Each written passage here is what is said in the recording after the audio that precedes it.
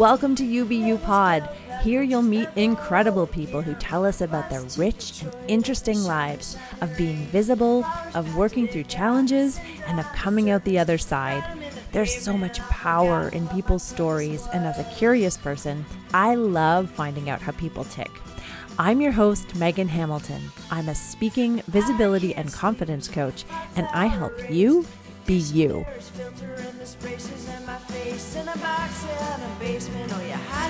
Welcome to UBU Pod. I am absolutely stoked to have Samantha Nolan-Smith of the School of Visibility here. If you've been following me at all for any amount of time, you will know that I refer back to School of Visibility often. And there's lots of reasons for that, which we will get into today. Samantha Nolan-Smith is the founder and CEO of the School of Visibility. The school supports women to recognize their own worth and feel confident in sharing their unique perspective with the world and promote their work and establish themselves as leaders in their industry. You can find out more about the School of Visibility at www.theschoolofvisibility.com. Welcome, Samantha. Thank you for having me, Megan. It's an absolute pleasure to be here. Oh, I am very excited. So I wanted to tell you, I went back into my notes and just to see date-wise, if my memory was serving me right. And so somewhere in early 2019, I got, a promoted ad going through my stories or something like that. And it was School of Visibility. And it was one of those ones where it just hit so perfectly. And so I don't know if you were doing your own marketing or somebody else was helping you with keywords and things like that. But like that one just, it was like, yes, I am definitely following this. And so I would get your posts and probably like and comment on every single one. And then what I don't remember is what made me click through to your website, but I did. And so by this point, I was already like really into everything, really agreeing with everything you said, really inspired. And at the time I was focusing more on public speaking, just sort of on its own. And I went to the website and I started messing around, looking at things. And all of a sudden, I looked at, it must have been courses, and it was Reclamation, the Power of the Witch. Mm-hmm. And I went, holy shit, are you kidding me? Because until that point, nothing that I had seen had given me this sort of like very aligned with what I was into, spiritual side. And then I was just like, I think I bought that course in under a minute. I was like, yes. And then, and yes. And it was I learned about, tapping through that course. I hadn't experienced that before. I had a couple of really incredible inner journeys. I'm one of those people who, sorry, I haven't even given you a chance to talk. I'm one of those people who I don't visualize well with my eyes closed, but I did when I was doing some of the exercises. Yeah, it was really powerful. And I've just been a huge fan right from the start. And one of the things that I was curious about was, in terms of your spiritual side, or especially your interest in witches, was that something at the time? How can I say this? It took me a long time to embrace that in terms of what I was putting out there for my business, because I was afraid of being too woo or something. But then what the weird thing was that every single time there was somebody that I enjoyed following, as soon as, they'd have this like, this is what my desk looks like. And there'd be a crystal by their computer. And I'd be like, yes, I need to go. Now I need to go and buy your courses. And it was the same with you. And it was the same for a few different people. And I think it's a lot more popular now, but can you tell me about, in terms of your visibility journey, how did that all work out for you? Yes, I resonate with everything that you just said. I feel like It took a long time to claim that label of witch, in the sense that I don't follow pagan practices, or I don't, or not, certainly not consciously anyway. Maybe sometimes I find that I'm doing things through intuitive guidance that end up being very aligned with different practices in the world. But I really, where that came about was from doing the work on understanding how the feminine and women have been shamed and labeled in certain ways to diminish voices, to suppress wisdom, to maintain power. For some people to maintain power and others to not be able to access it. And when I started to progress through my understanding of that and drop all of the baggage that came with that, I came to a point where I thought, I'm proud to use the label of witch.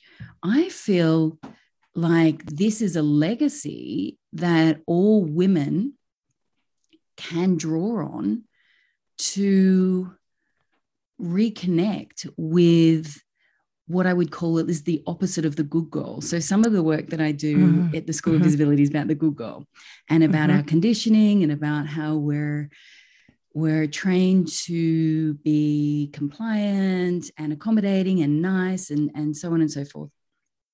And the witch is almost the antithesis of that. She's like the wild woman. She's the woman who isn't afraid to claim power.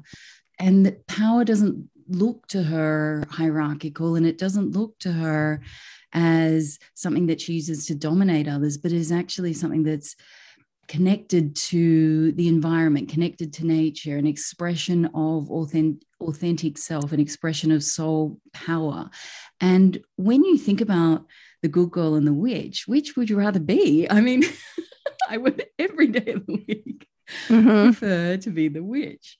But there's something else that you spoke of, and I think this is really important in the context of spirituality and visibility. And that is, for me, I started sort of in a much more traditional career. I was a lawyer, and I then went into the public sector and did a lot of work in public policy. And that was a very sort of much more traditional career path. And I loved everything about that. And there were lots of social justice elements, and I loved every minute of it. And at the same time, I had lots of personal wounds and pain that had not been resolved from personal experiences in my life. And so whilst my career felt good and fulfilling, I was not completely happy in myself. I felt not fully in my body because my body felt unsafe. I felt not fully present because there was this anxiety and depression and so forth, like rolling around in my body all of the time. And so whilst I was pursuing one career, on the side, I was doing lots of things in the realm of spirituality and personal development, trying to get happy. And that was my whole goal for a long time. It was just, I just want to be happy. That's all I really want in life, is to feel happy. And not in every moment, but that was at a time in my life where there was a lot of unhappiness that was being masked by all sorts of other behavior and activities. So these two things were kind of going along side by side without any interaction between them necessarily. So I would step into a yoga class. Interesting. Then I would step into a meeting, and I would go back and forth and back and forth. And it wasn't really until a point in time at which I became quite sick with chronic fatigue that I then for the next 4 years was very ill, spent a lot of time in bed, didn't do a lot of anything. And that was the point at which I call that my apprenticeship in the feminine. And it really taught me to stop, to slow down, to listen, to really come to peace with my body and all of the things that I had avoided that were sitting in my body that needed me to face and to look at and to befriend and forgive and heal and so on and so forth. And so then that period of my life led me to start working online, because I really got to the point where physically I could not get up, get dressed, go to a regular job. By the time I would get to the job, I would be exhausted. Like the chronic fatigue just would not let me. I couldn't. In the end, I was working, my very final sort of traditional role was at the British Refugee Council in London, and they medically retired me in the end. They just said, my boss said to me, you just aren't well enough to work. And I cried to her and I said, don't take my career from me. Please don't take my career. Because it was my whole identity. I loved my work so much. And that was a real turning point. I had to go home and I thought, okay, I've really got two options at this point. I can either like pursue disability support, and that's going to be my life, and I don't know what I'll do because I'm sleeping most of the time anyway, so is this going to be my life? Maybe. Or I had started reading blogs and I thought, this was 2008, and I thought, what is this blogging thing? So I started looking there and I thought, well, I could blog for an hour and then sleep for a few hours and then maybe spend another hour each day building a website and then sleep for the rest of the day. And that's how I started working online. But the spiritual element came in the sense that I thought, what am I going to teach online? Because all the skills that I had learned through the law and through social justice and so on and so forth, I could not quite work out how to put those into the online space at that time. So I thought, I'm going to teach everything, this whole healing journey that I've been on for the last, and really I had been doing personal development work of one sort or the other since I was 15. And by this time I was 35. So I had a lot of years. I had trained in many modalities by that point. Again, none of them thinking I would ever do a career, to make a career out of it. I just kept doing them for myself. And because I just wanted to go deeper and deeper with the work. And I thought, but I think maybe somebody will be interested in this. Maybe there'll be just a few people who'll be interested in doing some inner work that will help them to get happy and help them to get onto their life purpose and so on. And so that's what I started doing. And I did that for quite a few years until I discovered so many of the women who were coming to work with me, they were really fully they jumped 2 feet into doing spiritual work and doing personal development work and doing all of that. But the minute that I said to them, and now what about going out and sharing that with the world? They became really terrified. They really were like, oh no, oh no. And so that was the point. It's a long story to say. That was the moment at which I realized there's something very important about the spiritual journey and visibility, or the personal development journey and visibility. And you can go along your whole life very confident and being able to be visible in some realms. But when it really touches that personal, that real expression of self, that soul expression, you might even say, visibility becomes an issue for many people because it's so personal, and because it's often speaking up about things that sound different or are more vulnerable, expose you more. And that's when all the visibility fears come up. And so this was my realization. And I think that all women who in any way connect with anything you said, from crystals to witchiness to everything in between, tarot, the whole realm, we have quite a blanket over us. And there's a very good reason for that. I mean, we were burned for 400 years to silence us. Yeah. and still are. There's still women around the world who are being executed for being witches. Exactly. Which is just boggling. I mean, sort of boggling. Yeah. I mean, distressing on every level, right? It's just, it's horrific. And so the silencing and the invisibility is not an accident. It's the consequence of deliberate behavior. And that's when I became very interested in working out, well, I'd done all this personal development, by which I mean very personal to me. Mm-hmm. And I had learned a lot of stuff about how to heal individual wounds. But at that point, I became very, very interested in what about collective wounds? What about conditioning that relates to an entire group of people, whether that be women, whether that be people of color, whether that be people with disabilities, whatever it might be. And what is that doing to people's voices? And what is that doing to people's level of comfort around being visible?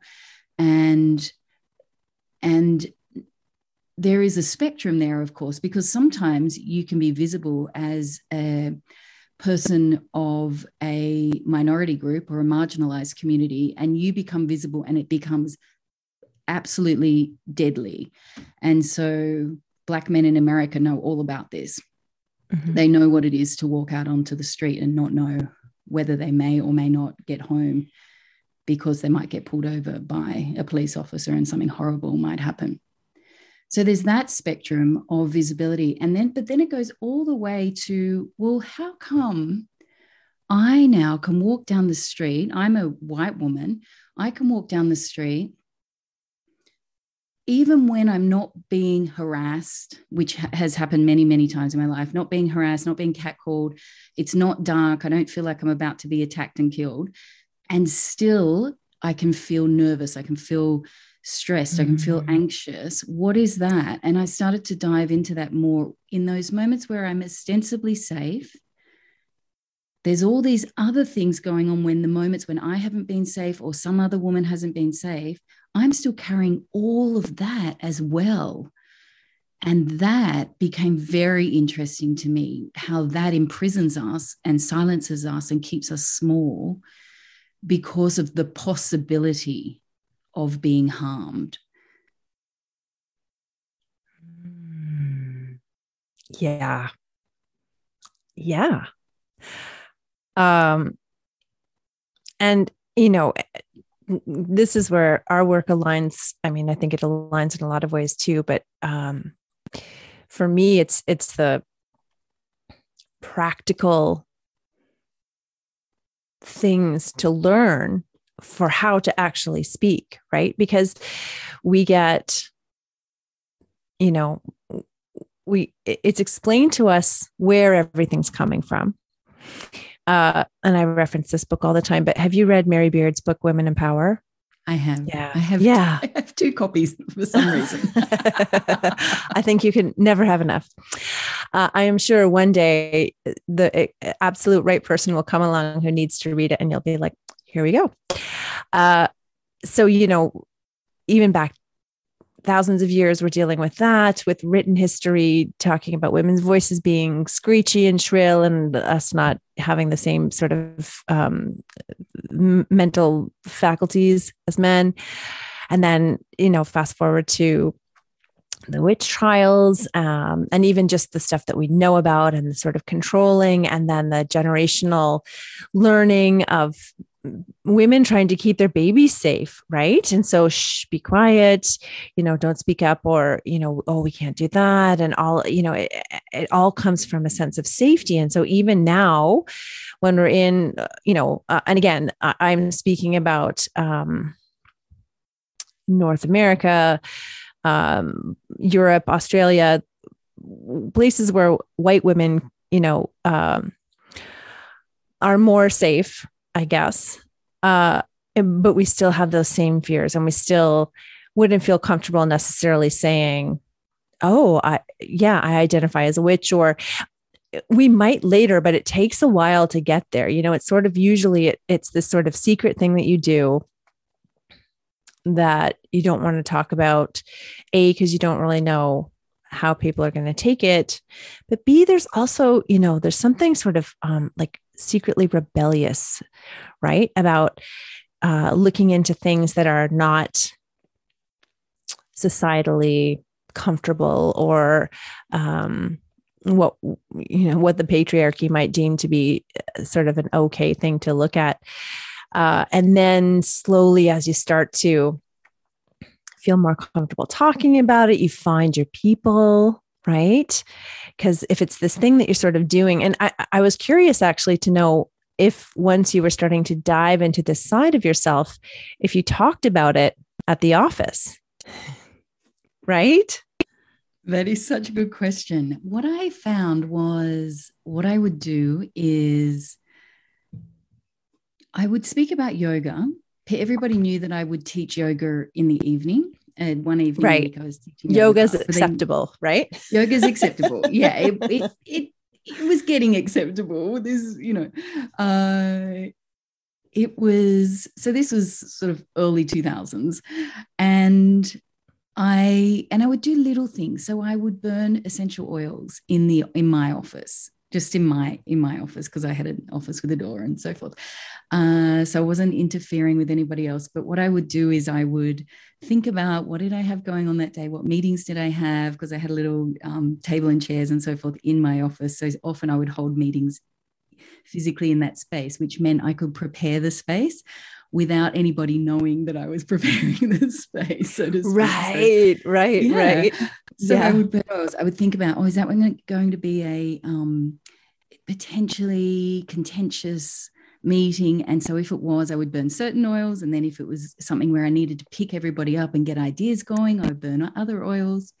But then the other thing that I would do, which I did very quietly, was I would play at a very low level chanting music in my office to keep the space really energetically really clean and keep clearing out anything else that was going on. At that time, I was working in an office and we were certainly over maybe 60% Aboriginal people, and Aboriginal people from around different parts of Australia, but primarily New South Wales, where I lived. And then about 40% non-Indigenous people. And so lots of everything we were doing every day would potentially trigger wounding, because that's the nature of advocacy in some respects, is that you often feel called to speak about those things that somehow have affected you, or in some way something that you've had a lived experience around. And that's a wonderful thing because it grounds the advocacy, but it's also potentially very wounding or re-wounding or triggering. And at that time, I don't even think we had the language of triggering. So we didn't really know what that was. And so lots of people were having to carry wounding around as they were trying to advocate at the same time. It was sometimes very emotionally heavy, particularly for the Aboriginal people who were working there. The non-Aboriginal people obviously had race privilege and hadn't had the same types of woundings. And so I was always really conscious of holding space for all these meetings that might potentially trigger people when we're talking about, because we would get all sorts of situations, really terrible situations in communities, and how are we going to deal with those? And sometimes that would be a cousin or an aunt or an uncle that was in that community. And so there was immediate, familial concern going on, as well as we have to deal with this situation. And then we would have horrible racist people calling in and wanting to argue with us or fight with us about the perceived privileges that Indigenous people in Australia were getting. Don't know what they actually thought they were, but anyway, we have similar discussions. I don't know, similar thinking here in Canada as well. Just I know. Mind boggles, doesn't it? It really does. Our receptionist would often say, she said we would all actually end up laughing about it, because she'd say, I got another one of those people call in and go, I've just found out that I have a distant relative who's an Aboriginal woman or man and or person, and I want to know what benefits I get. And she said, and she would answer with, well, your life expectancy's just dropped. You're probably going to end up with diabetes. I don't know how your children are going to go at school because educational outcomes aren't so great for us. black fellas, and blah, blah, blah, blah, blah. And we would all just think, that's really, how else can you respond? I mean, how else at this point do you respond other than, she's a wonderful human being, very funny and whatever. And so she would just deal with it in that manner. But back to the point so this is a heightened environment in lots of ways. And so I would always think, how do I create a space which feels safe for everybody? And so that would be why I would sort of keep some very low chant music going on where it wasn't audible. And obviously I'd turn it off when the actual meetings were taking place. But when no meetings were on, that was sort of keeping the space nice and clean. I was using the oils, and I was just then using some of the skills around deep listening and integrating things in that manner rather than by coming through with a philosophy or an ideology that wasn't appropriate anyway, wasn't culturally appropriate, and wasn't invited or asked for. So it was more about the space holding and understanding how to do that, and giving people a place to feel heard and seen. And a lot of my skills in that regard is very deeply embedded in my spirituality and in my approach to everything around personal development, is the healing power of seeing other people and being seen, and the healing power of hearing and being heard. And really, I learned that from Aboriginal communities in New South Wales, where I would go to community. And when I was first very, very green, didn't really know what I was doing, had done work at university and so forth, but hadn't really had the benefit of being in community and talking to people and understanding different cultural practices and different ways of doing things, and had been brought up in a very sort of, up to that point, white corporate kind of environment. And I very quickly was disabused of that way of doing things. And was told very, very quickly that there was more value in listening than speaking. And so that lesson was one of my first, that wasn't a lesson that came from a spiritual teacher per se. It came from a community member who just sat me down one day with a cup of tea and said, this was kind of, I'm paraphrasing, but it was something along these lines. We blackfellas, we really value listening. We think that, that's so kind. When I look back on all of the horrible, unconscious things that I did, I was almost at every turn, I was met with kindness. And I think that's breathtaking in what it says about humanity, or particularly about Aboriginal people, and the humanity and just grace of people who can still, in the face of such offensive behavior, just choose to teach rather than attack. Or there's so many other ways they might have responded, and yet what they did was they would invariably, every single time, stop, hold space for me, and then teach me. That was everything. Yeah, you're right. It is. And it reminds me of something that I haven't, it's in the back of my head as something I really want to explore. It's the idea of debate as a communication tool. And I've never really liked it very much. And, again, going back to Mary Beard's book and thinking about the forums, right? All of the techniques, all of the tactics were developed back then. And that's become so entrenched in patriarchy and how we communicate. And, in a traditional, to me, environment, if I was in the wrong, right, I you wouldn't be met with kindness. You'd be shut down quite quickly and put in your place.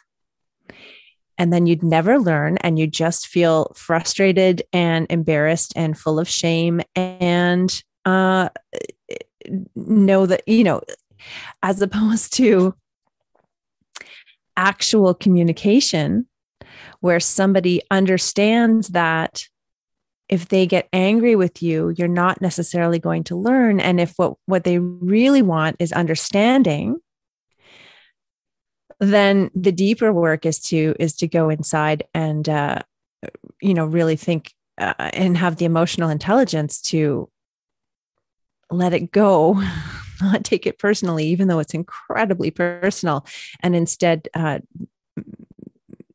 dole out kindness.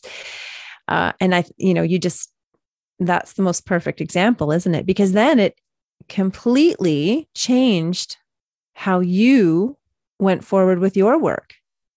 Exactly. I feel like it is the reflection of a person and peoples who take a much longer perspective of things, who take a much longer view of things. And so they came, certainly this is my experience anyway, they came to me, and I didn't realize, it took me a long time to realize this, with an understanding that, okay, here's another non-Indigenous white person. They're going to take time. They're not going to understand us straight away. They're going to be offensive. They're going to be blind to their own privileges. And they then would make a choice as to whether then the relationship was worth the investment. And I had one of my mentors, he said to me once, I'd been working in and around this space, different spaces with Aboriginal communities for a few years by then. And his name was Sol. And he said to me, Barb, are you gonna stay around, do you think? You're gonna be around for a bit? And I said, yeah. What do you mean? And he said, oh, it's just that, a lot of people really like you, and we just need to know. He was basically saying, we need to know how much we're going to invest in you, because he said, I just don't, a lot of white fellas come and go, and it's not great for community when that happens. It's better if they get invested with somebody that you're going to be around. And that was a really important moment for me, where I realized it's all about whatever I've been thinking this has been about. And I'd been working in cultural heritage and land rights and land management and all sorts of things. I thought, whatever I've thought this is about trust. This is about relationship. This is about healing a terribly deep wound in our country, one relationship at a time. And it's about me becoming worthy of being trusted. And I get emotional when I think about that, because I think, would I even, if I had had my children stolen and I had had my land taken from me and my culture, people attempt to destroy my culture, would I be willing to trust? I mean,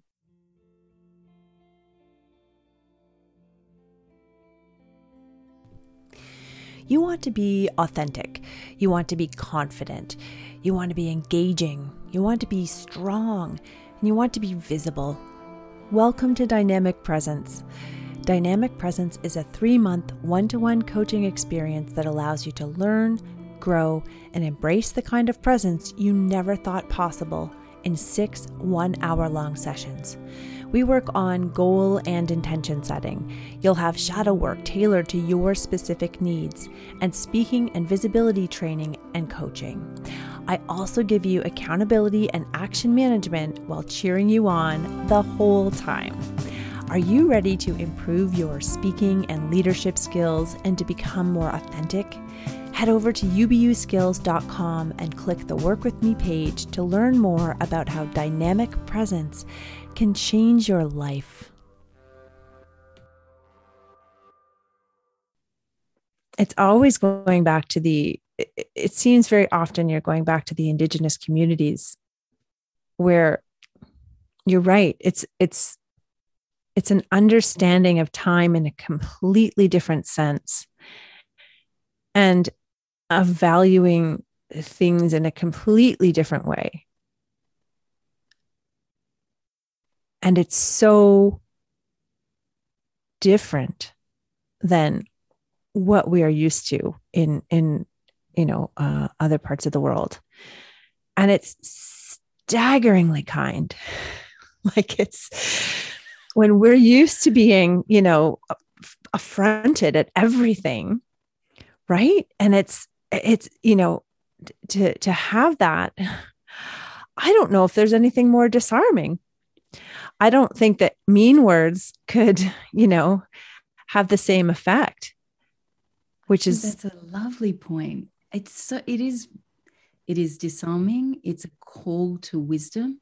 It's a call to maturity and to engagement in a very different way, and a way that couches itself in an understanding of the world and your place in the world. And to me, that points to the radical importance of grounded spirituality. And we have not seen a great deal of that in Western cultures. We see a lot of escape the body spirituality, or especially escape the body religion. Bodies, some form of sin, let's escape and connect with spirit. And that's the path to in those traditions that would be called the path to God. And then we see in a lot of what I can only term as sort of white women's spirituality. I don't even know how else to describe that, but who are you say it and I know immediately what you're talking about. I'm also quite guilty of it. Oh, and we both are part of that tradition, right? Mm-hmm. And we are the descendants. Our indigeneity sits with those witches, the particular witches we were talking about before, of the 400 years of burning. Mm-hmm. And what we're talking about, the spirituality we're talking about that came before the burning, was very grounded. It was very embodied. It was very connected to nature. It wasn't influenced in anywhere near the same way by this desire to escape and then keep everything at a level that then can cause spiritual bypassing and a lot of other things that we see in the community. And what I see as the route back to that, or the path back to that, is the healing of the wounds that cause us not to be in the body. Like I said to you, some of my own wounding meant that I really was, I think even Ensler has spoken about this, the walking head phenomenon, where the body was too dangerous. So I was just walking around with that, in the head, really. And so we have that on a personal level, but we also have that at a collective level, where because we had this enormously traumatic years, and then women's bodies then have been traumatized ever since. And by the way, prior to that as well, prior to the witch hunts. And we've learned to relate to our bodies as objects. We've been taught that their only value is in their objectification and the pleasure that they can provide to men. Our relationship to body has become so distorted and so harmful in so many ways. And we see this manifest itself. We see it in eating disorders, and we see it in self-harm. We see it all sorts of ways that it plays out. Even the way what we eat, how we unconsciously consume things and put things into our bodies. And that's why the work that so many different people are doing around coming back to love the body, to nurture the body, to be embodied, is so, so important. And why the understanding of the necessity to heal the collective wounding around relationship to body becomes vitally important. I often say to people, and I don't think this is a unique idea, but so I'm not claiming it as such, but I will often say that when we look at relationship to body, and particularly the treatment of women's bodies, we see it mirrored in the treatment of nature. We see it mirrored in the treatment of the environment itself.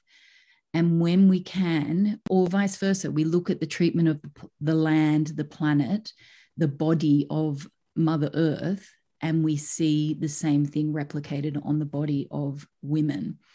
And when we can heal one, we heal the other. So with the healing and the wholeness doesn't come from either just looking at what we have hitherto put in a box of that's feminist issues that relates to women and their bodies and their, their careers, etc. And then we have the environmental movement. No, these things are together. These things must come together as one, because one informs the other and perpetuates the other. And so as we learn to heal the wounding of both, we step closer to our original indigeneity as well. And then we start to hear the voices of those who have never lost that.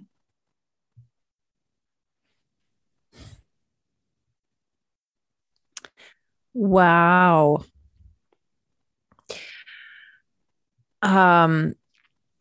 Yeah, you've just left me speechless for a minute.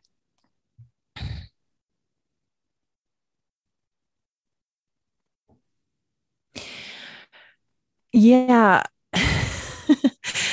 it's almost like relearning just how to think about things and treat things. And then once you do that, again, with the most vulnerable, let's say,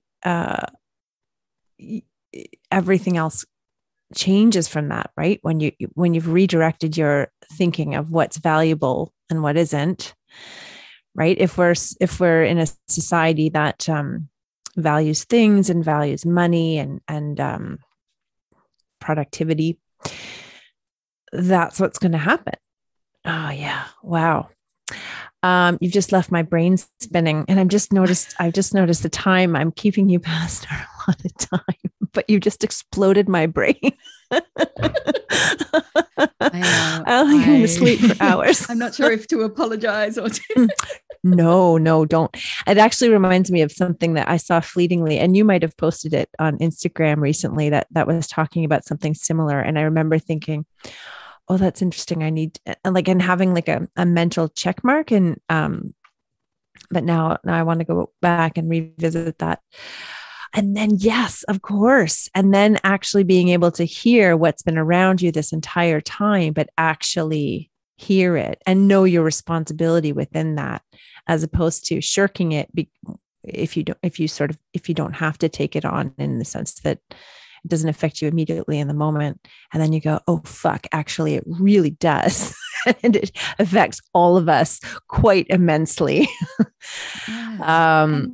I think we sit here as a Canadian woman and Australian woman, and we are so blessed, in my opinion, to have such extraordinary First Nations peoples surrounding us, grounding our nations, our countries, and informing everything that we do in ways that often non-Indigenous people are not aware of or are not able to recognize, but couch our countries in such deep wisdom and history. And the land itself, I feel this all the time in Australia, the land itself has benefited from years, tens and tens of thousands of years of human beings living on the land in harmony with the land.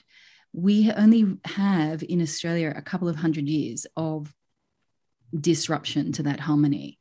And that disruption, violent and aggressive and horrific as it has been, is not the whole history of this country, isn't even close to the whole history of this country, is a speck, is like a dot in, on a big canvas of the truth of this place. And every single person who is privileged enough to live on a piece of land, to benefit from that is changed by that. And I think the humility to recognize, oh, I'm not just here as dominator, but I may be actually here in this time and place as learner, as person who is here to receive, to learn. And when we can all come to that, we become very different nations. We interact very differently. As you say, we start to look at ways of communicating and realize there are ways of communicating that are quite different from the Western model. And there are some beautiful things about the Western model of communicating and dialoguing and exploring ideas and so on. And I'm not one to throw everything out at all. I'm one to say, how do we weave these wisdoms together? But in order to do that, we need to become different people, because we're not pulling from the best of Western philosophy in every moment, in almost all moments at this particular point in time. I don't see us pulling from the best of, Western philosophy. I don't see us pulling from our highest and best versions of ourselves and our ancestral lineages and so forth. And when we can come back to doing that, we can meet all peoples of the world in a very different way. And I think that then enables visibility in a really productive way. So it enables us to see the truth of ourselves and allow that to shine through. It allows us to meet other people who are already doing that and who wouldn't think not to do that. It enables us to not just focus on how do I get other people to hear me, but how do I listen deeply. And the gift, we always think the gift is going to come from the speaking or from the talking or from the saying something and having other people listen to us and then create influence. But actually, the gift is almost always in the listening. So coming back to that, because then you speak differently, you have different conversations. When you know how to listen deeply, the contribution you make is of a much higher quality. It's of a much more considered depth. And that then resonates beyond just the individual conversation that you're having. It affects everybody around you. And you said at the beginning, I don't know if anybody does your marketing or you do it yourself or whatever. One of the things that I do is do my own marketing because I want people to hear my voice, not because I think my voice is so special or important, but because I know that my voice carries a certain resonance with it, and the people who need to hear or are looking to hear what I have to say need to hear it from my voice, because that's the frequency I carry. And so then they read something and they go, oh, yes, spark, something is sparked. And that's what I want for every person. That's what I want, is to be able to be speaking from a resonance which enables their words to land and land cleanly with the people that they're trying to reach. And in order to do that, there's all of this that we've just spoken about. There's all of this coming into the body, letting go of ego, dropping ideas about it's got to be, I have to show up and speak up and appear in a certain way, dropping all of that, becoming much more quiet and still, so that when the speaking does happen, the speaking matters. Yeah. And then we make space for other people to see that and see that it's safe to do that and also be able to do that. Yeah. Exactly.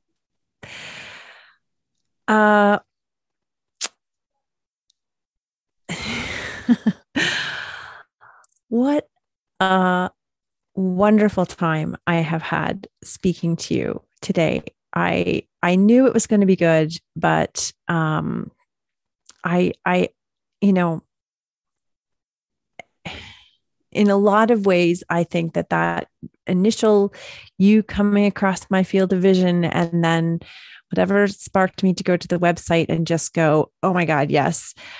I mean, that changed the trajectory of my life, really, truly.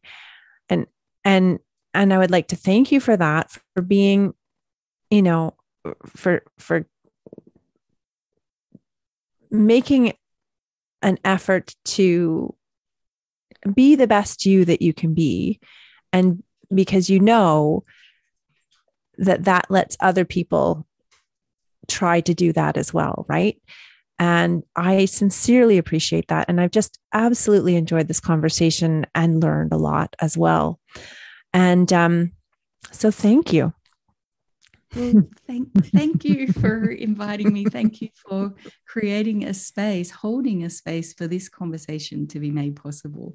You and I spoke before we began about where do we think this conversation might go, and we were both saying we just fall into trust that the right conversation is held, and that is thanks to you, your willingness to hold that space, to go where hopefully the audience wants to go, and where what needs to be spoken in the moment. And I have so much trust in that.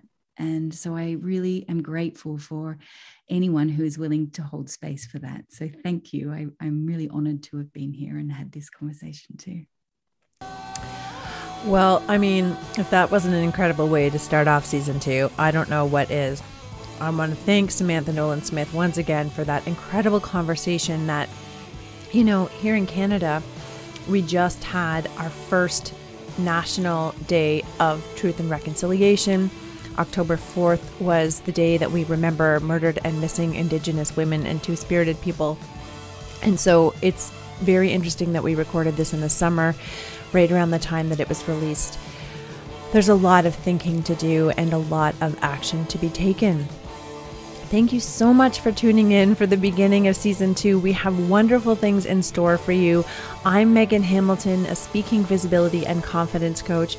All of the music that you'll find on my podcast was made by me. You can find it on iTunes and anywhere else where you like to get your music. Please go ahead and subscribe, and we'll see you in a couple of weeks.